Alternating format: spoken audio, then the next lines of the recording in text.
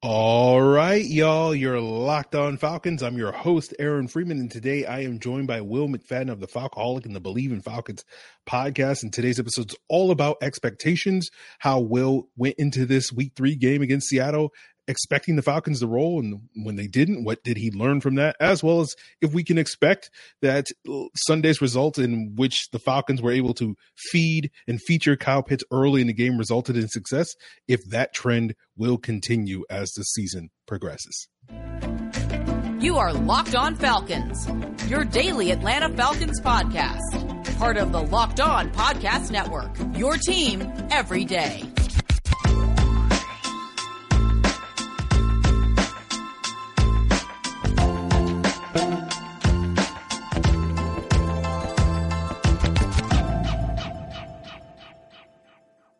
So, guys, you know me, your proud host, Aaron Freeman, a.k.a. Sirius Black, a.k.a. Mr. Drew, a.k.a. your very humble host of this illustrious Locked On Falcons podcast. We're a daily Atlanta Falcons podcast, part of the Locked On Sports Atlanta podcast family. And today's episode of Locked On Falcons is presented by Prize Picks. Prize Picks is daily fantasy made easy. Pick 2 to 5 players, and if they score more or less than their Prize Picks projection, you can win up to 10 times your money on your entry.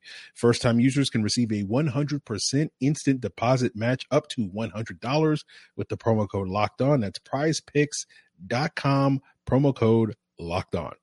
And guys, we thank you for making Locked On Falcons your first listen each and every day. Of course, Locked On Falcons is free and available Monday through Friday on a variety of podcast platforms, including Apple, Odyssey, Google, Spotify, and of course, YouTube. Make sure you subscribe to Locked On Falcons on YouTube. Give us a like, hit that bell, and you will get the video version of the podcast the night before the audio drops. So, guys, without further ado, let's jump into my conversation with Will McFadden, formerly of AtlantaFalcons.com, currently the host of the Believe in Falcons podcast, alongside, you know, one of my favorite players of Falcons history at all time, Novi Mihaly, and, of course, a regular contributor over at the Falcoholic, the SB Nation website for the Atlanta Falcons. So we'll jump in that conversation with Will right now. All right, guys, you are Locked On Falcons, and I'm joined by another illustrious guest. He is none other than Will McFadden of the Believe in Falcons podcast. You can also find Will's musings over at the Falcoholic, the SB Nation website for the Atlanta Falcons. Today, of course, Will's going to be with us to discuss and recap this week 3 win over the Seattle Seahawks. I know, Will, you kind of tweeted out on Sunday in the midst of the game that you expected the Falcons to kind of dominate this game.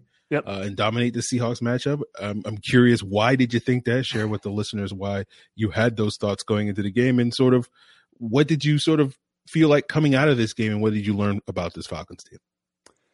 Yeah, you know, I certainly didn't think, kind of as the week started, that I would feel the way that I ultimately did, which is I actually like the Falcons quite a bit in this matchup and expect them to kind of put it to the Seahawks. I really thought the score would be in the range of something like, 28, 30 points for Atlanta and like 17 for Seattle, like that type of performance. And really that had to do with, Seattle's offense just didn't scare me at all. Even though they still have DK Metcalf and Tyler Lockett, Geno Smith was averaging, I think like 5.5 air yards per pass through the first 2 weeks. And yeah, he was completing 81% of his passes, but he was just throwing it short the entire time, just checking it down, getting rid of it quickly, things like that. So I didn't really think that they would take advantage of DK Metcalf, Tyler Lockett. Conversely, Atlanta's offense has been pretty consistent. They've been putting points up on the board, even though they have not been excellent in the red zone. And so I thought, all right, even a little bit of improvement in the red zone, we're probably looking at a score that could get lopsided here pretty quickly in Atlanta's favor. And then I just didn't think Seattle's offense would be able to play the type of game to catch up. I didn't really see the back and forth game coming, but maybe that's just what we should expect from this Atlanta squad. Although, the first 2 weeks certainly weren't back and forth. They were lopsided until they weren't. But I think that, as inspiring as it was to see Atlanta play the first 2 weeks close against these good teams, because that's kind of what we wanted to see, even though we may quibble about how they arrived at that close outcome and may have some specific issue with that type of thing. It was a little bit disheartening to see, again, a team that I think, even though they're maybe an equal talent, I just think Atlanta is going to be at a little bit of a higher version of itself than maybe a normal bad team would. They're a good bad team. Like, they're just kind of competent out there, and they know what to do, and they're creative, and that gives them certain advantages. That's why I wanted to see them take it to Seattle, because I just felt like this is the type of game against equal opponent that they can differentiate themselves. So I'm very excited that they got the win. I just thought it would maybe be in a little bit of a different fashion. Okay. So the fact that they didn't necessarily dominate to the degree that I think you wanted and hoped to see, where are you sort of with this team now, having, seen them in action on Sunday?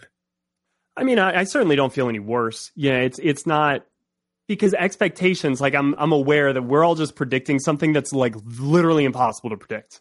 Like, absolutely impossible to predict. And so I may feel like, hey, yeah, it's probably going to go one way. A handful of players on both teams could just wake up on the wrong side of the bed on Sunday, and there goes that prediction right out the window. So it's like, I think what I respect about this team, and it was kind of a thought that popped in my head on the very first drive when Mike Rothstein, tweeted out that he was seeing the Falcons kind of in a 2-5 4-look there, and just how different this team is week to week. I think their use of the inactives list is interesting. I mean, because with Dan Quinn and Thomas Dimitroff, it was kind of the same, like 5 or 6 guys pretty much each week, unless injuries were happening and things like that. But there seems to be real thought into who is active for each game plan and what do they bring to the table. And I think for that reason, week to week, this team will be different, but I still, like I said, expect them to maybe have a higher floor, because I really am starting to trust this coaching staff. I'm starting to trust a lot of the game plans I think that they go into the game with. It remains to be seen exactly like the in-game adjustments, things like that, because obviously when you have a fourth quarter meltdown, that points to some issues, but we'll see how that all evens out throughout the season. I just think, again, there's a higher level of competency about this team. I don't know if that leads to wins each and every week, but I do think that it will probably be rare that Atlanta just gets run out of the building like they did at times last year. Okay. Well, we'll see if they can live up to those expectations. Will, as you say, expectations are everything in this business. So let's talk a little bit about a player that a lot of people had high expectations for heading into the season and didn't quite seem to live up to those expectations, at least on the stat sheet in weeks 1 and 2, and then did so in week 3. And of course, we're talking about Kyle Pitts, and I'll get Will's thoughts on Kyle Pitts' quote unquote breakout game in week 3 against Seattle. And so we'll talk about that coming up. But guys, before we get there, I do want to tell you about our sponsor, Prize Picks, who present a fun new way to play daily fantasy. All you got to do is pick 2 to 5 players, and if they score more or less than their Prize Picks projection, you can win money up to 10 times as much on your entry. For example, if you feel good about both Kyle Pitts and Drake London getting more than 52.5 receiving yards this weekend against Cleveland, yeah, you can pick that. Hey, maybe you feel really great about Nick Chubb getting more than 88.5 rushing yards, or maybe you have some insight into Thursday night's matchup between Tua and Joe Burrow. You can go and pick that on Prize Picks. And then the great thing about Prize Picks is not you competing against other people. It's just you versus the projections. And whether we're talking about NFL, NBA, MLB, PGA, college football, they have you covered. It's fast. It's easy. It's currently in operation in over 30 states in the US and Canada. All you have to do to play is download the Prize Pick app or go to prizepicks.com to sign up to play a new fun way of playing daily fantasy. First time users can get a 100% instant deposit match up to $100 with the promo code Locked On. Again, don't forget that promo code Locked On, LOCKEDON, at sign up for an instant deposit match up to $100. So here with Will McFadden of the Believe in Falcons podcast, and we're talking about, Kyle Pitts and going over and more projections than what he's had this season. Okay, this is a bad segue. I don't know how I'm going to do that. But anyway, we're talking about Kyle Pitts, right? Let's talk a little bit about Kyle Pitts. It seemed like the popular conclusion, Will, from Sunday's action was, hey, look what happened. You fed Kyle Pitts the ball, and you benefited. It's like step 1, feed Kyle Pitts. Step 3, profit, and is that sort of as simple as it gets in your eyes? Do you sort of see that a similar way? I mean, I certainly think that the Falcons are a better offense when they involve Kyle Pitts than when they do not.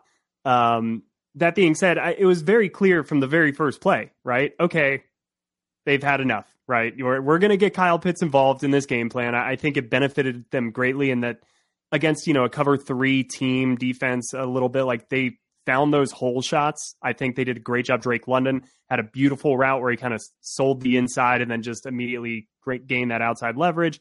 But what yesterday the offense kind of did for me was it was the duality of both the run game and the pass game. And so what getting Kyle Pitts, I think, involved does is he immediately, I think, becomes the most dangerous player when you're on defense and you're playing the Falcons. And so he is then your first and foremost focus on any single given play. And Cordarrelle Patterson is too good to kind of be overlooked, not entirely, certainly, but to some degree, if you're going to make him the number 2 priority or number 3 behind Drake London or however you want to dial that out. By the way, you've got Marcus Mariota who can run. It just becomes too many things for a defense to have to keep track of every single play. And that is what I think will ultimately give the Falcons their best version of the 2022 offense. It's take advantage of the versatility of 5 different dudes on your offense. Hope that your offensive line continues to play as well as it has. I think that, again, they're getting some really creative scheme looks in there that is benefiting the guys up front. Colby Gossett didn't have the greatest game in the world, but I think it's telling that you can essentially, go to a reserve guy like that and not totally fall apart on the offensive line. So they're doing well, but it's how Kyle Pitts unlocks everything else. And then vice versa. Once everything starts getting going and you get Cordarrelle Patterson just, hammering that inside outside zone, sucks up the defense, boom, there's another explosive play. I think it's telling that the Falcons were much more explosive yesterday than I think they were through the first 2 weeks. And a lot of that does have to do with Kyle Pitts. Yeah, you mentioned the 5 weapons and, Pitts and London and Patterson and Mariota. And, of course, Parker Hesse as that 5th option that really brings out the best of this Falcons offense. But, it was interesting to see how committed the Falcons were to that, 12 personnel with those 2 tight end looks to the point that, Bryan Edwards was inactive in this game. I'm just curious, sort of, I had some people hit me up on Twitter on Monday asking me, what's going on with Bryan Edwards. I'm just curious to pick your brain on that. Yeah, I don't know, first and foremost. So all of this is speculation. It's what I do for a living.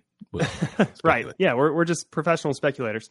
I think that kind of like what I was saying with the way that the Falcons have used the inactives list this season and being very intentional and going into each game, I guess, with a specific game plan to execute.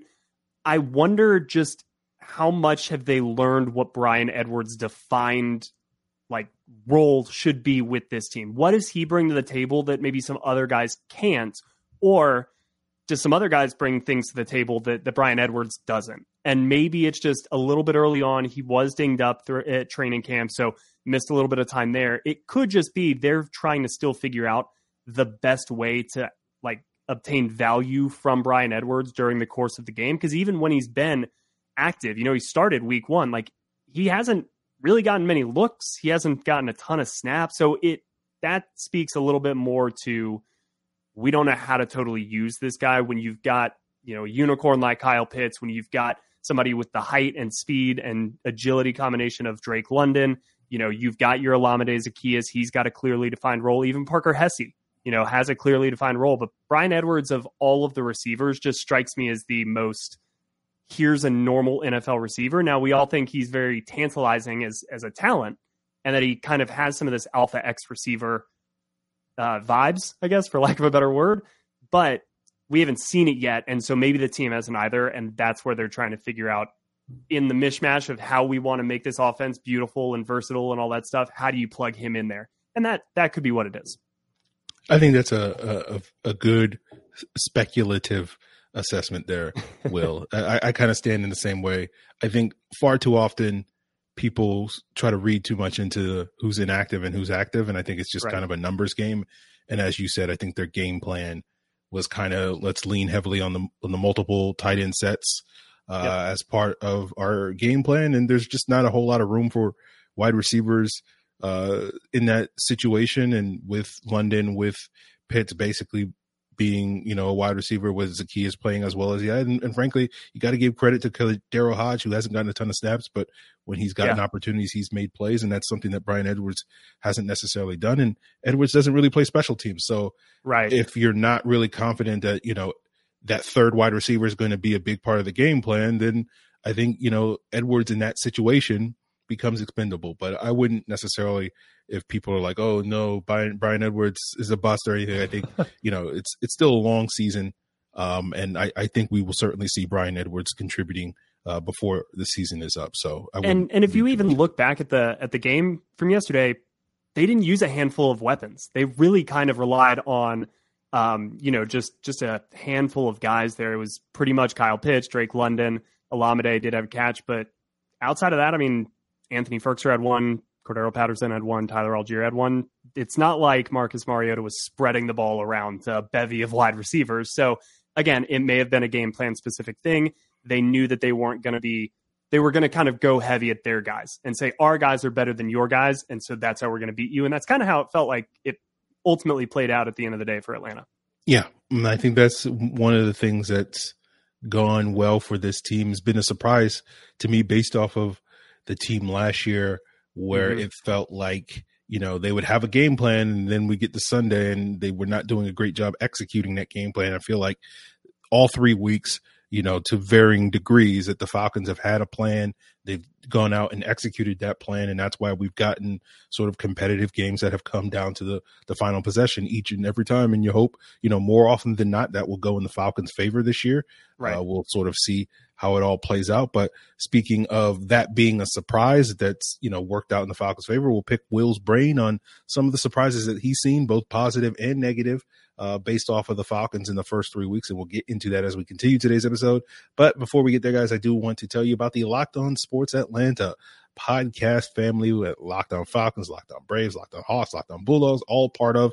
And of course, Locked On Sports Atlanta is its own podcast feed that you can find on all the same podcast platforms that you are currently subscribed to Locked On Falcons, including on YouTube. And if you subscribe to Locked On Sports Atlanta on YouTube, you will get the Locked On Braves postcast, as well as the Locked On Falcons postcast. And Jarvis Davis, the co-host of the ATL Day Ones podcast, one of 3 shows on the Locked On Sports Atlanta podcast feed, joins me each and every Sunday, occasionally Thursday, and maybe a Saturday sprinkled in, to give you that postcast reaction to the Falcons. And make sure you subscribe to Locked On Sports Atlanta, hit that bell, give them a like, all that stuff, so that you know when we go live immediately after the Falcons game. So, guys, thank you for joining us here. Want to thank you for making us your first listen each and every week. And make sure you subscribe to Locked On Falcons as well. Just broke 3,000 subscribers. We're trying to get up to 4,000 as soon as possible. So if you're checking this out today, make sure you subscribe on YouTube. Thank you for that. But here with Will McFadden of the Believe in Falcons podcast, wrapping up today's episode. And I guess, Will, we're talking about this team and expectations and all these various things going into the season. Now we're 3 weeks in. Obviously, these things will change over the course of the year, but have there been things, in a positive way that have surprised you about this football team? And have there been things in maybe a less than positive or underwhelming way that you're surprised by at this point in the year?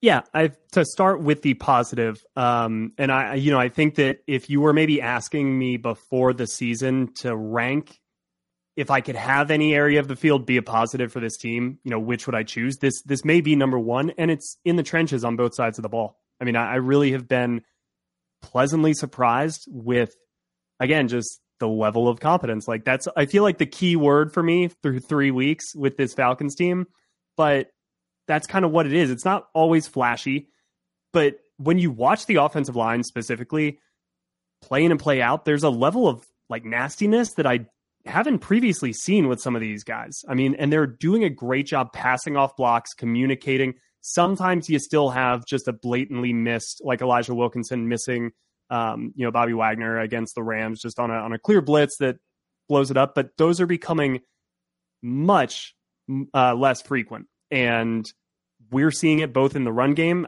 Chris Lindstrom has been awesome, I think, this season, underratedly. I think Caleb McGarry has been really solid, even though he, as all tackles do, has some stretches where against great competition, maybe he doesn't hold up always. But I think by and large, he's been very improved. And then defensively, the defensive line kind of late in the game against Seattle really took it over.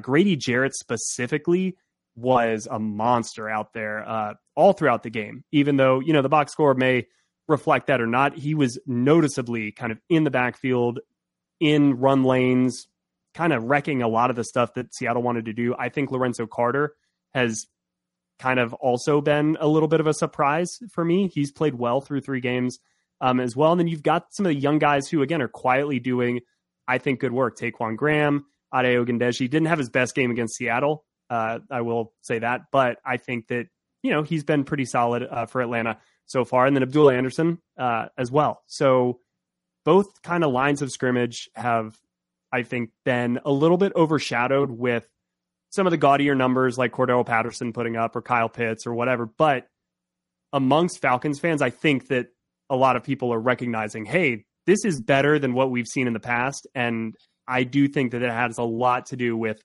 the 1-score games that the Falcons have found themselves in late in the year. It gives you the ability to come back, and it, keeps you in the flow. There have just been so few times this season where the Falcons are like 3 and out, 3 and out, 3 and out, 12-play drive from the other team, 12-play drive from the other team. And it just feels like different than what we had the last few years in that regard. And it's so refreshing to see. Yeah, I feel like this is better than what it's been before in regards to the line is the understatement of the year from you, Will.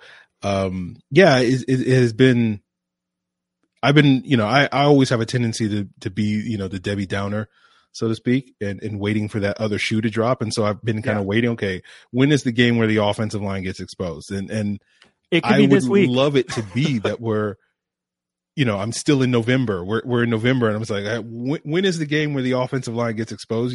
Right? And still having that conversation. So I do think they deserve a lot of the credit for this team's offensive success. That they are actually been a gone beyond serviceable to actually a very competent unit this season. As far as surprises for you, things maybe that you went into the season was the opposite of the case, that you had certain expectations for that haven't quite lived up to it at this point in the season. Is there anything that stands out to you? Yeah, and I'm, I don't mean to be overly hard on him, but I did have higher expectations for Casey Hayward. I was very vocal that was like my favorite signing of free agency, and I still feel that way. And I am fully aware that it's a long season.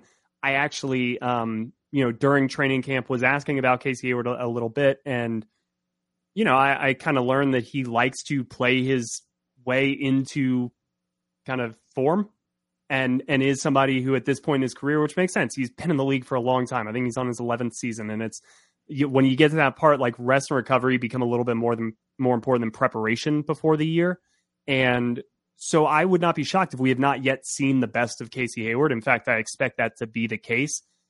I'm a little bit surprised, though, that he's not faring well or better in zone coverage, given that is seemingly a comfort area for him. I continue to think that the Falcons secondary plays their best in man coverage this season, but they haven't, done that a lot. Again, game plan specific things, but I don't know. Just we're clearly seeing teams test AJ Terrell a little bit more, which must mean that Casey Hayward is being effective to some degree, because otherwise they would just pound, that number 2 receiver like they did last year.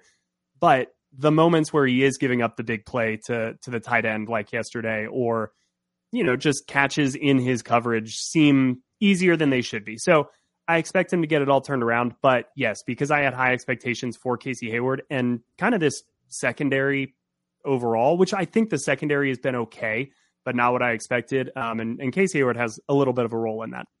Yeah, I think that's fair. Because I think almost everybody agreed going into the season, like, we don't know how good this team is, but one area that we all kind of agree is going to be good is that cornerback room and right. To a lesser extent that secondary overall. And they haven't quite lived up to that. I think it was, as you mentioned, some of that has been Hayward not necessarily being the sort of lockdown zone coverage guy that we kind of built him to be, and AJ Terrell getting tested a lot more and losing some of those battles a little bit more than we've seen the last couple of years. So it'll be interesting to see what that conversation is like, a month from now. Exactly. And, yeah. So it's not been like horrible. It's not been just we just had, it's awful. the one area we actually had high expectations for, right? Exactly. That's all it is. Yeah. So, Will, I definitely appreciate you coming on and talking about how expectations, affect our perception. I talk about all the time on the podcast, but, it doesn't quite sink in, I think, until a second person comes on and says, "Hey, yeah, that's what I said." But, really appreciate you joining me today. And, go ahead, plug what you have coming for the folks over with, my favorite fullback, although Parker Hesse's making a push to take that title. I have to tell Ovi you said that. Ovi will literally probably fight me and Parker Hesse at the same time to reclaim the title. So please don't tell him I said anything. Keep that between us. But yeah, what do you have going on with Ovi over at Believe in Falcons in the coming days and weeks? Yeah. So Ovi and I record every Sunday after the game. That goes up first thing Monday morning, just breaking down all the action. So go Spotify, iTunes, wherever you get your podcasts, you can find that currently, covering the Seattle game from last night. So there's that. Then all my written stuff is on the Falcoholic, same as Aaron. Actually, Aaron, I want to ask the Twitter handle rollout that Dave puts out, every Sunday morning. Did you see the response to F, Marry, Kill? And then the lady responded, Falc fans for all three. I need to get your reaction to that. Have you been in communication with her? Are there any plans to accomplish any of those three? We'll see. I feel like that's, if I don't win all three of those, I'm not doing my job on Twitter, right? There you see, you were the only person that was the correct answer for all three of those. So kudos to you, my friend. You're doing the Lord's work. But you can follow me on Twitter at Will McFadden. So yeah, great compliment to Aaron on Twitter. He brings everybody down, and then I try to lift you all back up. There you go. I don't think anybody's going to try to kill you. Okay. I hope not. Not again, anyway. All right. Well, man, really appreciate you coming on and sharing your insights. No problem. We'll get out of here on this, guys. Tomorrow we'll do the All-22 review. And if you have some feedback that you want to provide, any things you want me to focus on, when we get into the All-22, of course, you can hit me up on Twitter at FalcFans. And Facebook at FalcFans. You can send an email to lockdownfalcons@mail.com. And of course, you can jump in the Locked On Falcons Discord or leave a comment here on Locked On Falcons on YouTube. And make sure you check out Peacock and Williamson as your second listen. Of course, Brian Peacock and former NFL scout Matt Williamson are giving you the insight on all 32 NFL teams and their expert analysis, all on the same podcast platforms you find Locked On Falcons. Guys, really appreciate it. Till then.